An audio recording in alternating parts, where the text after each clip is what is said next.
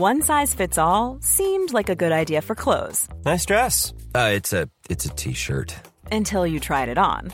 Same goes for your healthcare. That's why United Healthcare offers a variety of flexible, budget-friendly coverage for medical, vision, dental, and more. So whether you're between jobs, coming off a parent's plan, or even missed open enrollment, you can find the plan that fits you best. Find out more about United Healthcare coverage at uh1.com. That's uh1.com. It's that time of the year. Your vacation is coming up. You can already hear the beach waves, feel the warm breeze, relax, and think about work. You really, really want it all to work out while you're away. Monday.com gives you and the team that peace of mind. When all work is on one platform and everyone's in sync, things just flow. Wherever you are, tap the banner to go to Monday.com.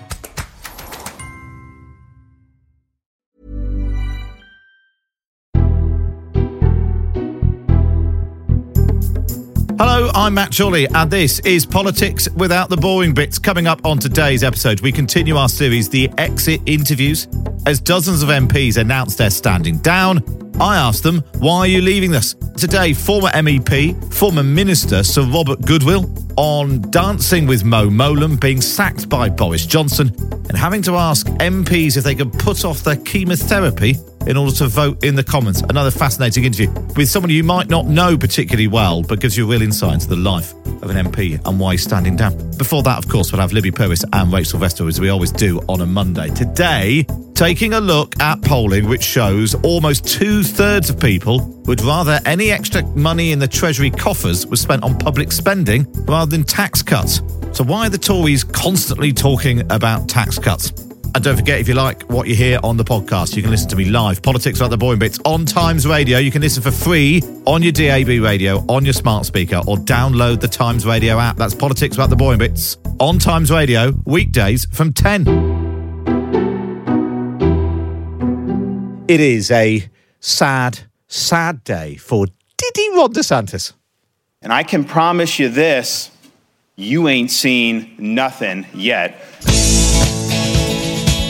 All right, I'd like to welcome Governor DeSantis for this historic. We're just trying to get it going because there's so many people. It's unfortunate. All right, I'd like to. I've never seen this before. Governor DeSantis for this historic. We're just trying. All right, sorry about that. We've got so many people here that I think we are. What they're trying to say with this is that in your boots you have heels. No. That's yeah, what they're trying to say. Those are just standard off-the-rack Lucchese. How tall are you? How tall are you, Governor? How tall? 5'11". 5'11". Okay. But I have to put it to you, Governor. Have you ever eaten a chocolate pudding with 3 fingers? I don't remember ever doing that. I'm telling you, maybe when I was a kid.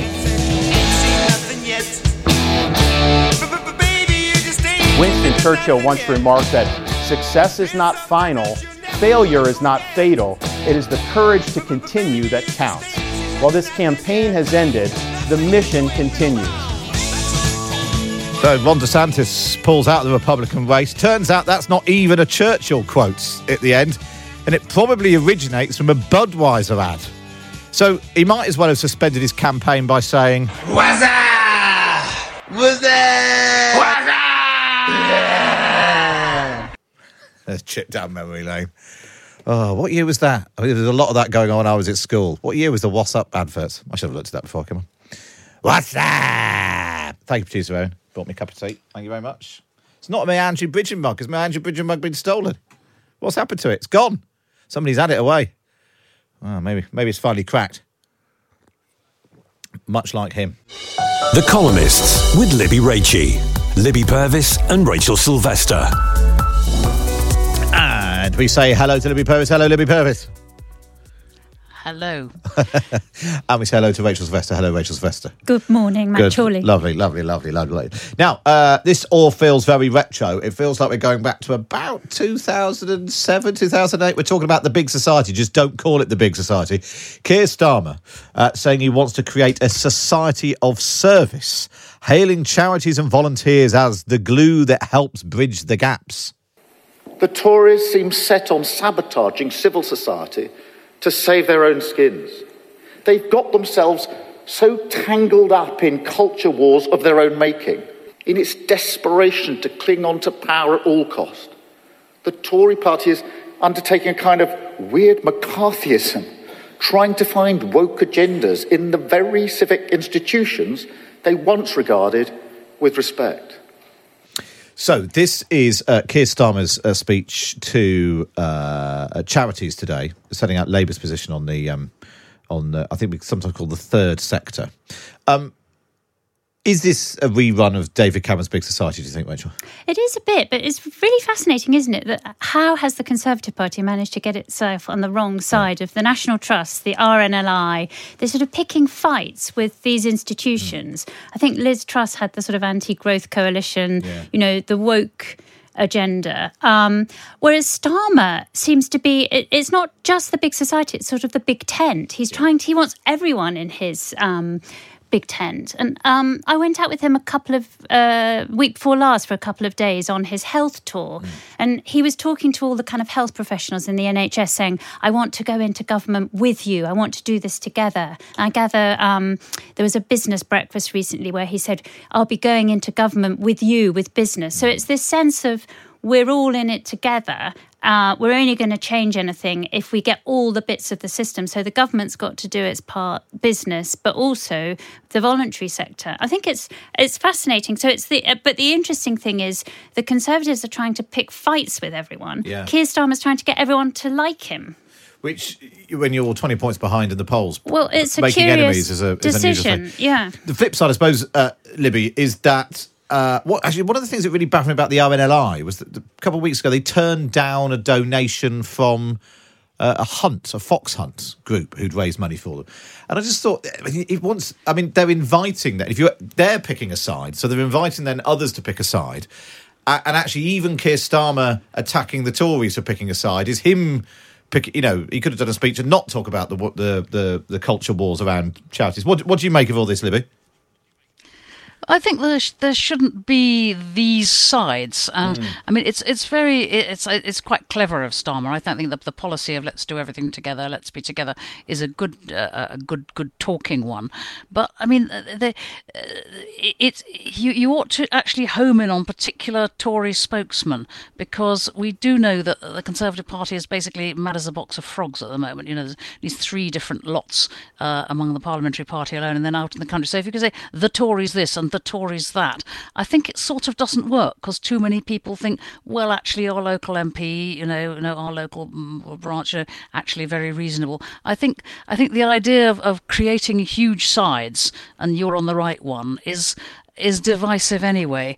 And I mean, he has to be a bit careful, because most people probably think that both the RNLI and the National Trust would be better governors for Britain than either of the political parties that we've had over the last 20 years. So it's a tricky one. But I agree with Rachel about this rather clever rhetoric of let's do everything together, rather than the let's slam this, slam that, stamp on that, which is coming from not all the Tory party, but large bits of it. I was really fascinated at the Tory conference. Every single speech virtually had some attack on woke. And I think they were, even Steve Barclay, who was, I think, the health secretary at the time, his kind of big policy announcement in the midst of a major NHS crisis was something to do with transgender people in hospital wards. So there were, and Kemi Badenoch talked about woke. They all talked about woke. There was, Labour want to tax meat. It was all just sort of, some of it was frankly not true, but they all felt the need to do it. But I think it's the sense that they're preparing for a leadership contest that's going to come. So they were all, the beauty parade involved attacks on woke, which is, fascinating. Whereas actually a lot of the people probably on the grassroots of the Conservative Party were or are members of the National Trust and the RNLI and all these great civic institutions. And then Libby, there is a thread that runs from this conversation about the role of society and community in public life to the subject of your column today, where you reflecting on it's such a terrible story. The death of 2-year-old Bronson Battersby, found dead lying next to his father who'd suffered a heart attack, and actually the way that community didn't come together and that the people sort of assumed that maybe someone else was sorting this out, and and the squeamishness of knocking on a door or raising the alarm. Actually, you know, the ultimate tale of community not stepping in and helping out. Yes, well, community, I mean, a lot of that community sort of did want to and wished they could. And of course, social services did the thing of knocking on the door and then coming back 2 days later and knocking on the door again. The child's life could have been saved probably at that second knock on the door, because it was 5 days later that they were eventually found. It's the most dreadful story. I mean, I think, you know, it's interesting, all this sort of showy talk about tax cuts and so on, that it is nonsense. Most people know that social services need a great deal more resources, and police need more resources, community resources. If we're not, you know, if we're not living in these tight little communities where all the grannies come round and give you a slap if you're doing it wrong, then, you know, we do need the state, and it does need money, it does need support, but it also needs a certain amount of extra power. I mean, I wish that the social worker had a key to the door, because it was such a fragile situation of a man with a heart condition and a child of 2, you know, never going out because he had a bad foot, you know, and one report to the NSPCC. You know, this is a point where you have to say, actually, family privacy and individual human dignity actually have to come second to saving 2-year-olds. But I suppose it all feeds in, doesn't it? And it's the point that Libby makes, Rachel, this sort of sense of get the government out of my way, stop interfering in my life. It's PC gone mad. It's woke nonsense that social workers would have the key to the door. There's a great line, actually, in Libby's column. The me-first glorification of adult demands for self-fulfilment cascades down from applauded celebrities and affluent liberal middle classes to make life dangerous for those with fewer resources. And actually, a bit of nanny state woke interventionism is exactly what people are looking for sometimes when they're, you know, either financially distressed or in this case, you know, health. Well, there's a sort of crossover with the free market libertarian argument, because actually there needs to be a sort of balance between individual responsibility and state intervention. And if you go too far either way, it's not going to work. I mean, I've been thinking about it with the Health Commission, because actually the government can help set a sort of more healthy food culture, for example, and individuals on their own can't do that. But we can't just subcontract the whole idea of health to the NHS. We have to take responsibility for ourselves and not have a whole diet of burgers and chips the whole time. But I suppose it feels like maybe the concept of families. The family privacy is the really interesting thing that now you simply can't, you know, because it's what everybody does and the world has changed and everyone switches partners every 20 minutes and, of course, you have children with 3 different fathers. Because you can't condemn, you know, you have to be more watchful, because these situations do become dangerous. You know, you're not saying everybody is bad who doesn't observe a Victorian moral code, but you are saying you are putting yourself in quite a lot of danger, especially if you have very few resources. I suppose what says, I mean, this could clearly, exactly this tale could have played out with someone in a better financial and health position. But the fact that this family was already in contact with the social services, and they clearly were concerned enough to call the police twice, but not enough was done. And, you know, I'm sure it'll all come out in the inquiries and things. It's just so sad that the father, or you know, the snacks have been put just out of reach of the little boy. Yeah, it's such a tragic story. Yeah, it is. I mean, the extraordinary thing is that nobody was wicked. You know, nobody was malevolent. You know, this isn't one of those child abuse stories. It was a neglect story among people who wanted to do their best, but they didn't have the power and resources and background to do their best. Well, let's move on then and talk about this question of resources, because we've been hearing about councils in financial trouble again. You know, that obviously then feeds into social workers, because that's where they get their money from. Jeremy Hunt still talking about wanting to make tax cuts at the budget, whether it's national insurance and income tax budget coming on March the 6th. In fact, here's Rishi Sunak speaking only this morning. Because of our successful management of the economy last year in challenging circumstances, we managed to bring inflation down from 11% to 4%. We've now been able to start cutting people's taxes. So someone earning £35,000 this month, the tax cut kicks in. It's worth £450. Now, that is welcome, and we'd like to do more when it is responsible to do so. Rishi Sunak speaking this morning. But a YouGov poll for The Times asked people that if there is some spare money, what should the government prioritise? 62% of people said spend more on public services, even if it means not cutting taxes.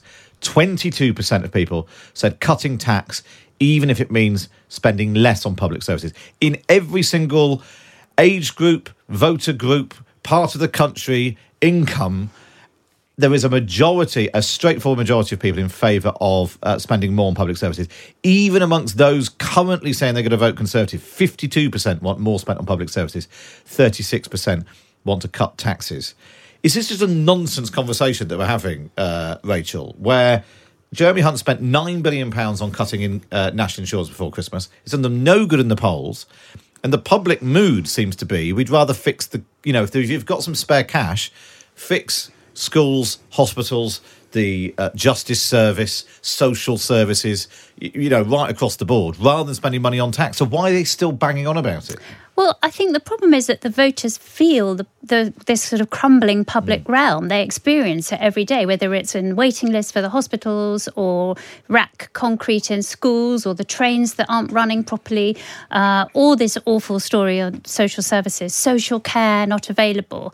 And government's a choice. And, that $9 billion that Jeremy Hunt chose to spend on tax cuts, that could have paid for reform of social care and mental health professionals in all schools. So it's by not doing that, he's making a choice. And he's trying, it started off as a cost of living argument, we'll put money back in your pocket. But the problem is that money's been outweighed, if you like, by the money that's gone down from other sources. So now they're moving it into a growth argument. We need to have tax cuts to generate growth. But that was what Liz Truss tried and blew up the economy. So I think it's a question of priorities. But the interesting question politically is that Keir Starmer and Rachel Reeves don't really want to fight on this, because they are now ahead on the economy for the first time in a sustained way. So they don't want to say they'll do anything that differently because they don't want to risk that. And Libby, Paul Johnson makes the point in his column in the Times today that if there are any tax cuts before an election, whoever is in the Treasury afterwards will probably have to put them back up again to pay for it. In all this, in order for Jeremy Hunt to meet his target that debt is falling as a proportion of GDP at the end of the 5-year forecast, which is such a sort of muddly thing in the distance. Can we just mention that Jeremy Hunt was the longest serving health secretary we had, and before the pandemic we had fewer intensive care beds than any other comparable country in Europe and less stock of PPE. Jeremy Hunt is an economiser. Jeremy Hunt just he is fixated on these tax cuts, and given this poll, he's mad. Well, there we are. No further questions. In fact, I spoke to Ben Bradley earlier, the Tory MP in Mansfield, because he's one of 40 Tory MPs making the case for more money for councils, and he said, I want tax cuts as much as the next man. Well, according to this, 61% of men would rather that money was spent on public services. The interesting thing is the Tories won in 2019 on this coalition of kind of red wall and blue wall voters, as we call them. But actually, a lot of those new Conservative voters would rather have money spent on public services because they rely on it. That was the Boris Johnson picture. Away from Get Brexit Done, it was more police officers, 40 new hospitals. It was very transactional. This is the shopping list of things I'm going to deliver. And remember, Brexit was to get 350 million, whatever it was, for the NHS. Yeah. 100 years since the death of the founder of the Soviet Union, Vladimir Lenin. One of the most significant thinkers, of course, of the 20th century's ideas have altered the lives of billions. But what is his legacy today? In Russia, still littered with statues and images of his face, celebrations were muted. Putin has recast him as something of a villain over the years. Well, in the UK, a poll conducted by the Museum of Communist Terror in London asked people, do you have a favourable or unfavourable view of Lenin? 7% of people have a favourable view of Lenin. 45% said unfavourable. But among young people, 18 to 24-year-olds, 15% said they had a favourable view of Lenin. A quarter said they had a favourable view of communism. Is this just what happens, that you start off left-wing when you're young and then you move right later on? Or is there something more going on here? Dr. Helen Rappaport joins us. She's an author of Conspirator Lenin in Exile. Hi, Lenin. Hello, Lenin. It's too close. Helen and Lenin. Yes. You know that in Russia, there were women called Ninel. during the Soviet period. They christened them Ninel, which is Lenin backwards. Well, there we are. I apologise, Helen, for calling you Lenin. What did you make of this survey? Is there an increase in popularity, sympathy towards Lenin and communism that is a sign of a changing public mood, or is it just the old thing about you start off left wing and get more right wing as you get older? Oh, it's the youth flirting with extremism, socialism, communism, anarchism, you name it. I remember when I first went up to uni, 18, 19, 20 years old, I joined the Anarchist Society. I went on the marches and the sit-ins and the demos. I threw flower bombs at Harold Wilson at Bradford. You do that when you're young. You explore and you experiment with ideas, and very often with young people, the ideas tend to be on the left. What's interesting about this poll is that really until now, there's been this more of a resurgence of Stalin than Lenin. Lenin really has disappeared quite dramatically in the last 20 years. I mean, when I was in Eastern Europe, and especially in the Baltic states, they were yanking down all the statues the minute they could get shot at them. I think it's a phase, it's a fad. I don't think it's going to last. We do see, Rachel, in some other polling, when asked, do you like the concept of democracy? Are you favourable to all that, or would you rather have a strong man leader type? That's more popular, it seems, than younger people. There's a slight sense that if the settled consensus of capitalism, globalism, has failed young people. They can't buy anything. They can't get on in life. The last 20 years have been pretty grim economically. No wonder you might start thinking, well, are some of these other ideas now worth returning to? Yeah, sure. Although looking at this poll on Lenin, it may be 15% favourable, but 30% haven't heard of him. Yeah. 38% actually. Yeah. So more than twice as many. So I think the 15% is slightly... They're the hardcore ones. They've really signed up to the society. Yeah, go on, Helen. Can I just add that I was actually alarmed about 10, 15 years ago to discover my daughter, my youngest daughter's generation, she's now in her 30s, hadn't even heard of Lenin. They hadn't been taught about Lenin at school. And so Lenin had really fallen off his perch. And so I think the love affair with Lenin is a flash in the pan, really. What do you think, Libby? You a fan of Lenin? What a question. Well, I joined the anarchist club too, actually, and but they were so disorganised you could never find the meetings.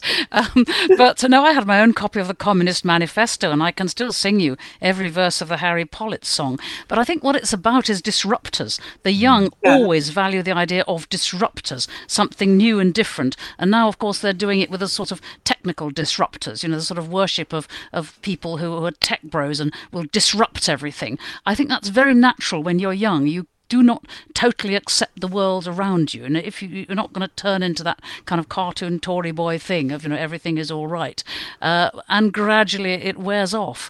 But I remember rather fondly my flirtation with communism until I started reading a bit more history and thinking, oh, actually no, it's never been done properly. The first thing that happened with me when I announced I was going to university in the late 60s to do Russian was, oh, you must be a communist, surely, to be studying Russian. And, my father, who had a civil service job, had to announce to them his daughter was going off to do Russian because I might have been a security risk to him. Wow. Rachel, did you dabble?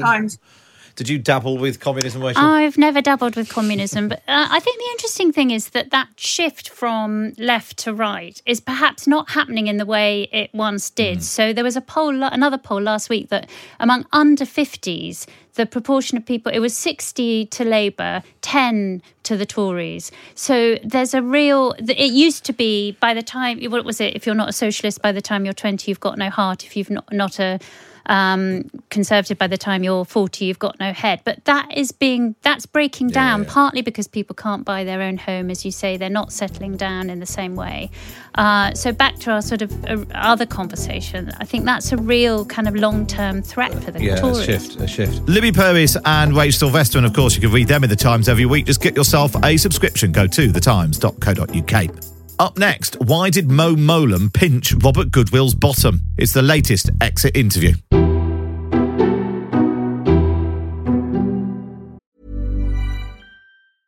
Hey, folks, I'm Mark Maron from the WTF Podcast, and this episode is brought to you by Kleenex Ultra Soft Tissues, your ally to help tackle your allergy symptoms this season. I love the change of seasons, but nobody loves pollen and all those other things floating in the air that make you sneeze during this nice weather. Kleenex Ultra Soft Tissues are hypoallergenic and allergist approved, so fight back against watery eyes and runny noses without worrying about irritating your skin. For this allergy season, grab Kleenex and face allergies head on. Life is full of awesome what-ifs, and some not so much, like unexpected medical costs. That's why United Healthcare provides Health Protector Guard fixed indemnity insurance plans to supplement your primary plan and help manage out-of-pocket costs. Learn more at uh1.com.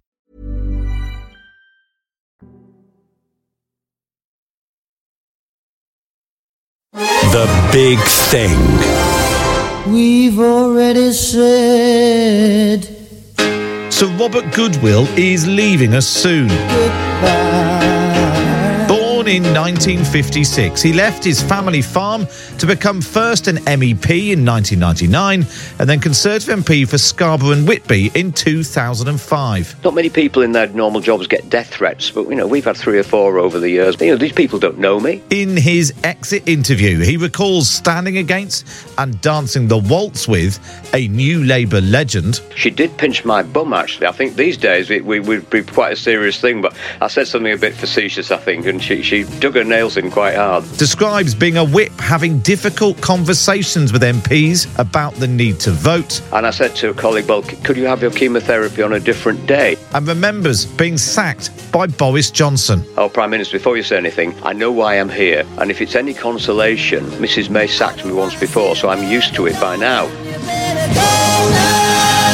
So, Robert Goodwill, welcome to your exit interview. A chance for us both to learn what you could have done better. First question then, why are you leaving us? Funny, if I was a doctor aged 67, you wouldn't be saying, why are you leaving the profession? It's a 5-year contract. It will take me to 72 years of age. And I've got lots of other things I'd like to do. We've got a farm, obviously. I've got some hobbies, and we've got 2 fairly little grandchildren now. So it was always a plan to sort of leave around about now. I've been paying extra into my pension, so I'm retiring on the full pension. So why not?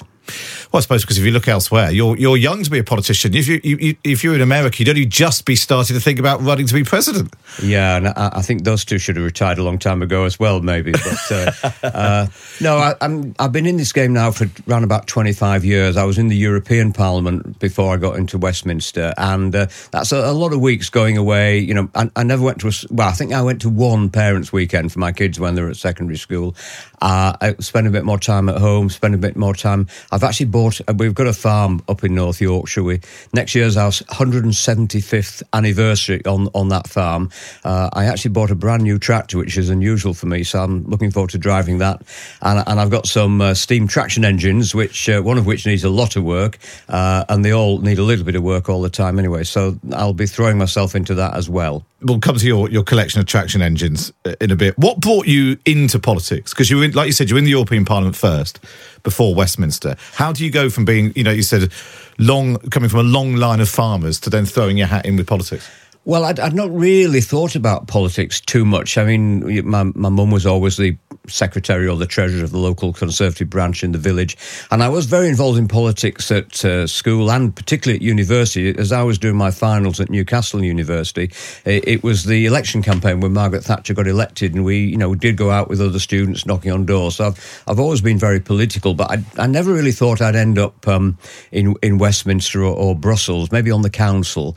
And then there was a by-election in 1986 when John Spence, the member for Rydale, had died, and we'd lost that by-election by a massive margin, a bit like things that happens now. The Liberal Democrats took the seat, and the local association said, we need a local man, we need a local candidate, and I rather naively threw my hat into the ring. I think there was 200 applicants, and I came second. And that was a big surprise to me because I thought I would be a sort of a non-runner, so to speak. And I was sort of advised. John Greenway got selected and he became the MP 13 months after that by-election defeat.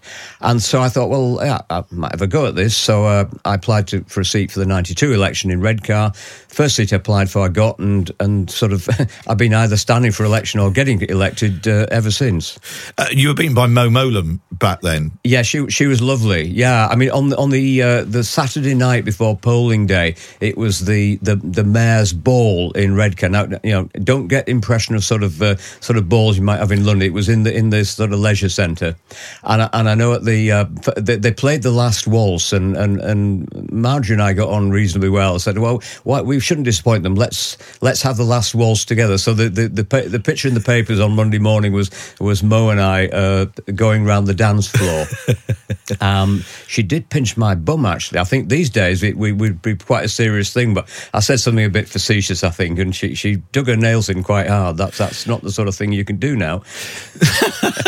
Does that tell us something about something that's been slightly lost in politics now? That, you know, now we get, you know, actually both sides of politics throwing abuse at each other, you know, quite personal vitriol. I feel like we're a long way from every candidate dancing the waltz with their political opponent the weekend before polling day. Well, what you see in the chamber isn't necessarily, you know, what you see in the tea room or down in the strangers' bar. And you know, I think a lot of us have very good friends on the other side. I mean, Tony Lloyd, who just died. You know, Tony's a great guy.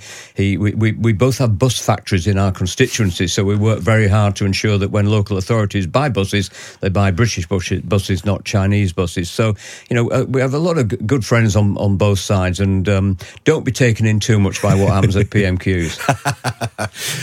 Before we get sort of to Westminster, what was it like being an MEP, and how did it contrast with being an MP? Because, you know, I remember certainly the start of my career covering politics, you know, trying to get your head around what was going on in Brussels and who really mattered and where the power really lay. And actually quite a lot of power lay there, but nobody knew, you know, it was far less accountable, it seems, than what was happening in. So compare your two lives. When I arrived in the European Parliament, I had a very big dose of imposter syndrome because I hadn't expected to get elected. I was number 3 on the Yorkshire list, and the opinion polls showed that we wouldn't have had it. And what actually got me elected? Well, it was partly William Hague. You remember In Europe, Not Run by Europe, yeah, which everybody really was attuned to. But also, because it was the whole region voting, I think Barnsley Central had about an 11% turnout, and Richmond, William's own constituency, now Rishi's, I think had a 40% turnout. So although we were behind in the polls, we were picking up good seats in regions like Yorkshire. And so when I arrived, I hadn't really prepared myself at all. And it took me a little while to find my feet, but I sort of found it is. There's a frightening amount of power in the European Parliament, and what was particularly annoying is, and I know I'm speaking to a journalist now, is that they didn't want to cover any of the serious stories. You know, you'd pass a big regulation about, you know, improving bathing water quality, improving air quality, making, you know, people safe in all sorts of ways, and the British press just wanted to know about straight bananas and you know, pink sausages. And well, we know who was responsible for that. It was all Boris Johnson's fault, wasn't it? Well, yeah, he has quite a lot to we can blame him for it over the years. But yeah, a lot of power in the European Parliament. And I have to say, the direction of travel when I was there was all about, you know, ever closer union. And that wasn't something that British Conservative members, by and large, supported. I think some of those that had been there for quite a long time were signed up to the deal. But the new influx that came in 99, we were definitely, if not, you know, maybe not out of Europe, but certainly not run by Europe. And that was pretty much what we did for 5 years, trying to sort of hold back the tide a little bit. You still voted Remain, though, when we came to the referendum in 2016? Yes, and I mean, being a Eurosceptic didn't mean you wanted to leave. That was sort of Farage and the UKIP people. It meant about getting a fair deal. And I think if Cameron had got a fairer deal, we might well have been in a position to sort of sell continuing membership of the European Union. But, I mean, I voted to stay because I'm a farmer. And I've got to say the Common Agricultural Policy was crazy. You know, the fact that we got a tenancy in 1850 meant that we got a big cheque every Christmas and we didn't have to do anything really to qualify for that. And if anyone did threaten to touch the Common Agricultural Policy, you'd see German tractors blocking the streets, as we've seen this week, and French peasants burning tyres in the road. So it was a great scheme for farmers. Now, of course, outside the European Union, we have to sort of sing for our supper a little bit more. And there's an awful lot more that we're now doing. We're still getting the support from the British government, but we're actually delivering these environmental goods. So actually, although it's a lot harder work being a farmer, and you've got to sort of do things and sacrifice land to get the support, being in the CAP was very comfortable indeed for farmers, and that's why I voted to stay. Well, at least you're honest. What was it about the impact on you and your life? You've got 2 sons and a daughter. It's one thing being away in Westminster, being away in Brussels as well. What impact did it have on you and your family suddenly being thrown into this world of politics? Well, I think it was a big shock, particularly my daughter was quite little at the time. She's the youngest. And I missed quite a lot of their growing up, that if I'd been on the farm like all my friends and relatives, I would have seen a lot more of that. So there was a bit of a sacrifice. And initially, it was quite a novelty flying to Brussels every week, but that soon wore off. And I think often friends of mine who are in business say, oh, you've been to Hong Kong on business. That's like a holiday, isn't it? No, actually, I just saw the airport and the hotel and a meeting room. And it was a little bit like that quite often in the European Parliament. Any regrets about all that time away? I've loved every minute, I have to say, almost every minute. And actually, if I'd not done that, I suspect I'd have probably had regrets. Well, should I have done something different? And if you're a farmer's son, you're often sort of expected to take over the family farm. Your life's mapped out for you. And I actually, drew a new map and did different things. And now, and certainly in my community up in Yorkshire, they all seem very proud of me anyway, and pleased that I've sort of done my bit, certainly for the country side and for the Conservative Party, where most of my friends seem to still vote Conservative. They're the ones left. Let's turn our attention then to when you arrive in the Commons in 2005. Great news for you, but the third defeat for the Conservative Party. What was the mood like there in the Conservative Party? And then you had the leadership contest and David Cameron becoming leader and maybe a slight sense of turning the corner. But what was it like back then? Well, I think many of them were very depressed, but that didn't really bother us because we just got elected. And, mine was a seat that Labour had held since 97.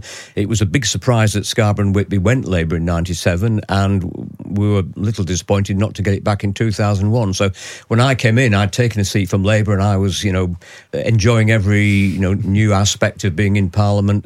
And, of course, I'd never been in government in Westminster, so I didn't really understand then just how depressing opposition is compared to being in government. And so you then, quite quickly, you were sort of on the front bench, you joined the Whip's office, you were Shadow Roads Minister in the Transport team. Did you enjoy being on the front bench? Yeah, I did. I mean, being in the Whip's office was fantastic. In fact, the reason I got moved to Shadow Transport was one Friday when we had private members' bills, that generally in opposition, you don't have a Shadow Minister for every debate that comes up, every private members' bill. And the first 2 collapsed quickly, and there was Angela Watkins and I left, and basically we had to do the front bench speeches for about 5 different private members' bills. And Patrick McLaughlin, who's the chief whip, was sat up at home in Derbyshire watching it. And he got Angela and I in on the Monday and said, well done holding the fort on Monday. And by the way, Robert, I think you should move to a shadow front bench team where you have a speaking role rather than the whip's office. And I had 3 years at Transport, which was great because we were writing the manifesto for the 2010 election. And many of the policies that we dreamt up and put in that manifesto are now on the statute book, and we're very proud of about some of the things we did. Because when I arrived after the election in 2010, the coalition was formed. So Norman Baker got my job that I should have had, and I went back to the Whip's office. Because he was a Lib Dem, and they had to take some of this, and you were one of the victims of the coalition in a way. So good news you're in government. I was in the Whip's office, and I became pairing whip. But interesting, what happened was when I finally did arrive 3 years later at the Department for Transport, all the heavy lifting had been done, getting, for example, legislation on roadside testing for drugs. We've got some stuff on HGVs. So when I arrived 3 years later, all the heavy lifting had been done by Norman Baker and Mike Penning, and I was there ready to take the credit, which normally isn't what happened. Normally you do all the hard work, you reshuffled, and somebody comes in and can cut the ribbon on that bypass or launch the legislation. So you were the one who came and cut the ribbon and took the credit? I cut a lot of ribbons on a lot of bypasses, but similarly, the projects that I signed off have only just been opened in the last couple of years, and I wasn't there to cut the ribbon. Just explain, you said you were a pairing whip. For people who don't know, what is a pairing whip? Well, being pairing whip is you're the one that lets people off to go to important constituency events or to have dinner on their wedding anniversary with their wives. And you work very closely, actually, with the opposition pairing whip. It was Mark Tarmy, he's still there. And it's all about sort of sharing out the numbers. So let's say a select committee is going to a visit to Canada, and there's 4 Labour and 5 Conservatives on that trip. We then pair them off, and that trip is +1. But we had a majority of 83 in the coalition, so we could afford to lose 1 or 2. We had people who were ill. I remember once having a very difficult conversation with a colleague when there was a crunch vote, when I think the Lib Dems weren't with us, in which case it got very tight. And I said to a colleague, well, could you have your chemotherapy on a different day? Now, there aren't too many jobs where somebody who's undergoing cancer treatment is expected to postpone that treatment just so they can come into work. And we had some fairly tough crunch votes. If we had a really tough vote, we had 3 people with golden tickets, which meant that they were not expected to vote unless called in. And I remember once calling across to number 10 and getting David Cameron to come and vote, because we thought the Lib Dems were going to abstain or something. Actually, as it turned out, the Lib Dems did vote for us. We got a majority of 80, and David sort of tapped me on the shoulder and said, well, it was a bit close there, Robert, but I'm pleased you got me across. So who else gets a golden ticket? The Prime Minister? Well, prior to my becoming pairing whip, it was the Prime Minister, Chancellor and the Foreign Secretary. But on my first day as pairing whip, Theresa May, who was the Home Secretary, was flying across to Jordan and various places quite a lot to try and, you remember Abu Hamza, we had all that issue. So I actually rang Theresa up on the first day and said, would you like a golden ticket?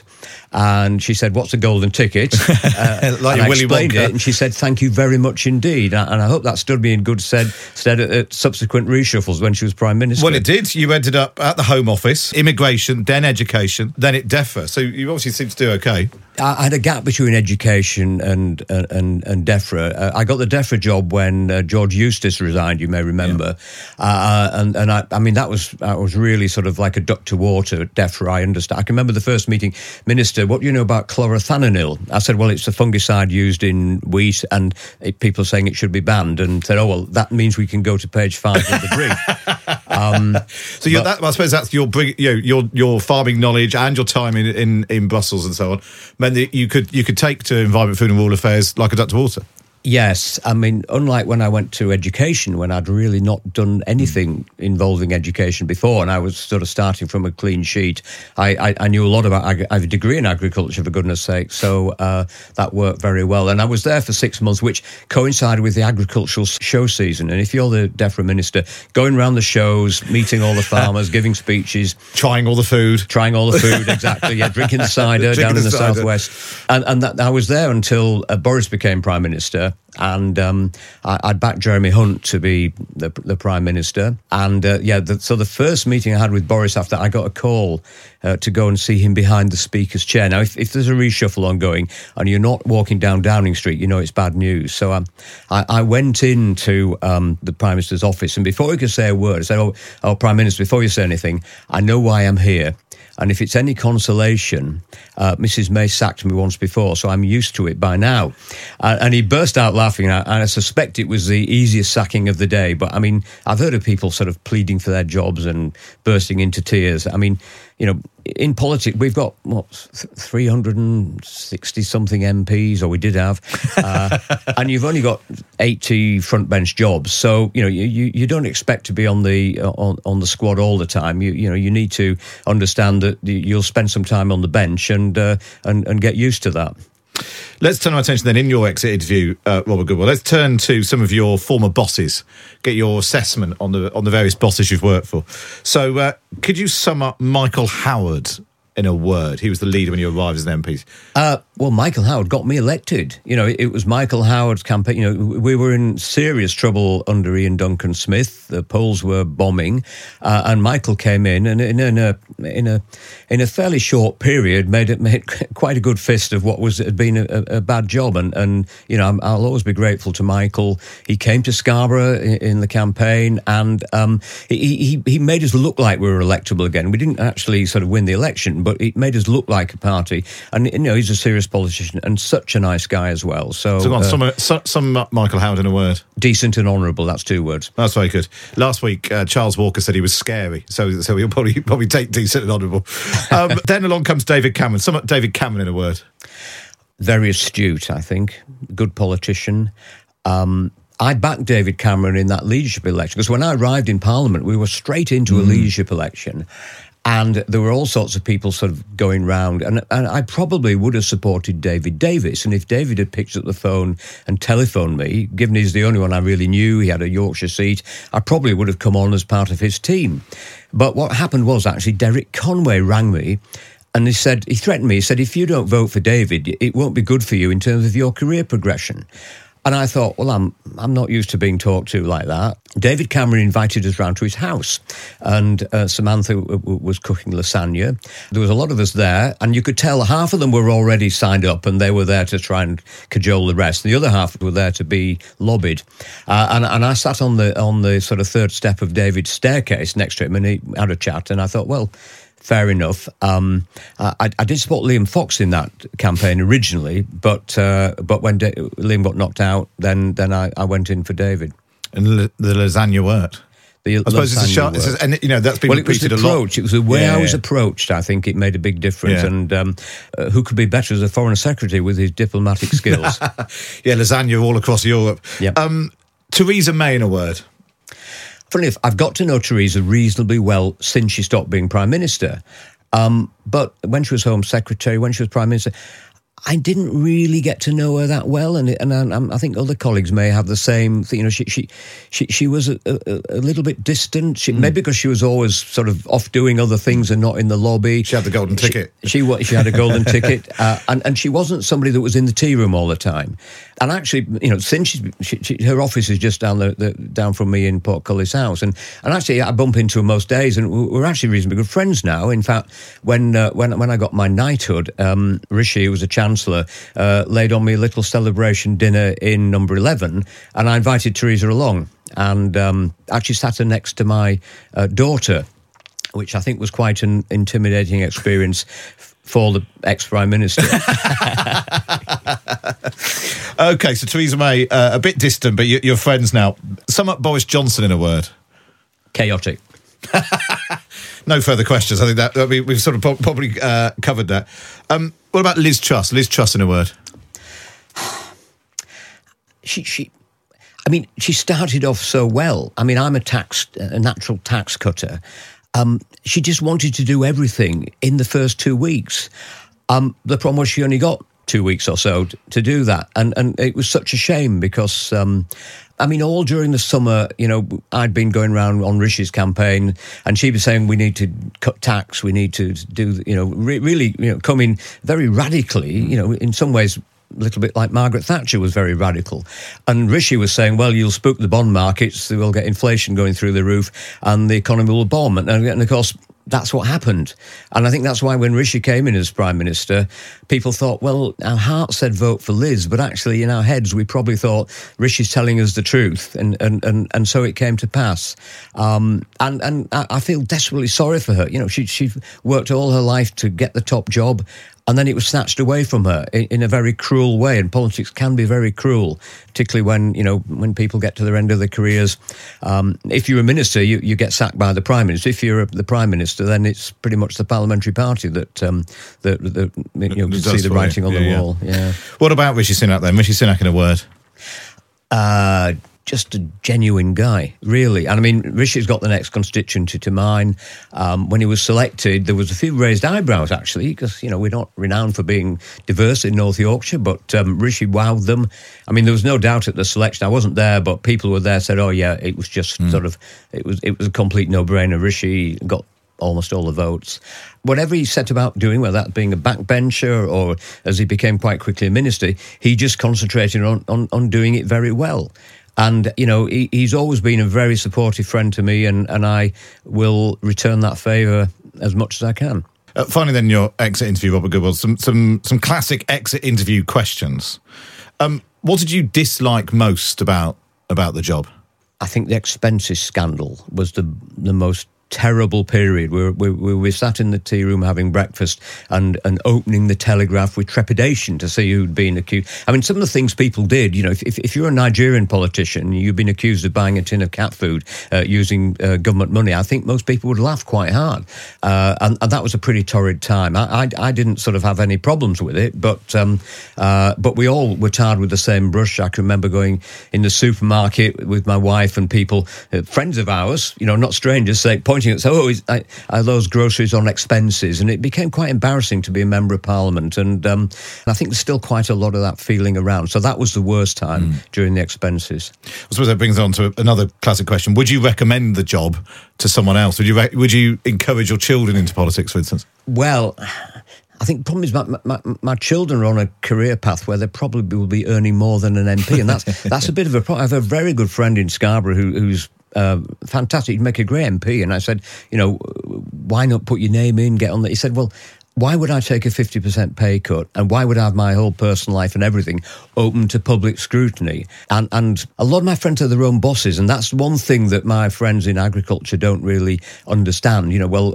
we're going shooting on Thursday. Would you come with us? No, we've got a 3-line whip. Yeah. And they're not used to sort of having to sort of jump to other people. I think I would encourage people to go into politics, but I would give them a warning that there's quite a lot of flack. Now we've got, like, social media, there's some quite nasty stuff out there. You know, not many people in their normal jobs get death threats, but, you know, we've had 3 or 4 over the years. One guy got arrested, another guy lost his job just by making death threats to politicians. You know, these people don't know me. You know, they just sort of saw somebody up there and have a go at them. So, but I mean, it is great, particularly if you get to be a minister. And I've got to say, the best thing about being an MP is being a minister, and the worst thing about being an MP is being in opposition.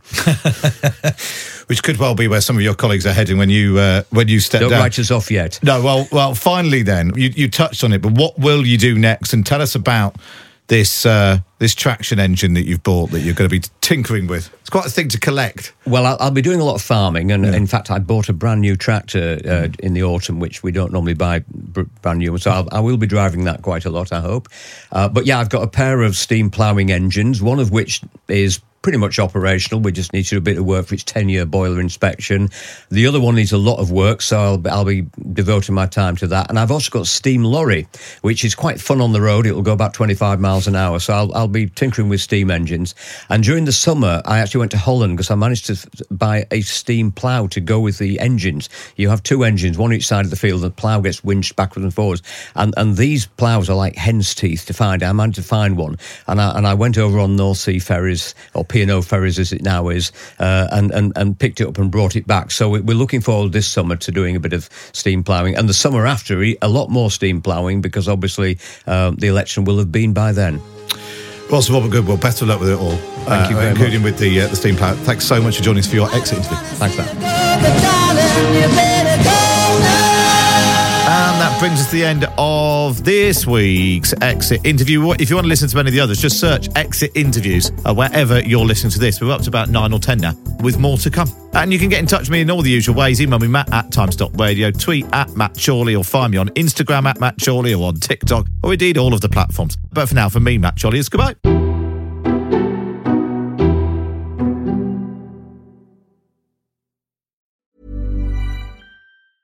Hey, it's Danny Pellegrino from Everything Iconic. Ready to upgrade your style game without blowing your budget? Check out Quince. They've got all the good stuff, shirts and polos, activewear, and fine leather goods, all at 50 to 80% less than other high-end brands. And the best part? They're all about safe, ethical, and responsible manufacturing. Get that luxury vibe without the luxury price tag. Hit up quince.com/upgrade for free shipping and 365-day returns on your next order. That's quince.com/upgrade.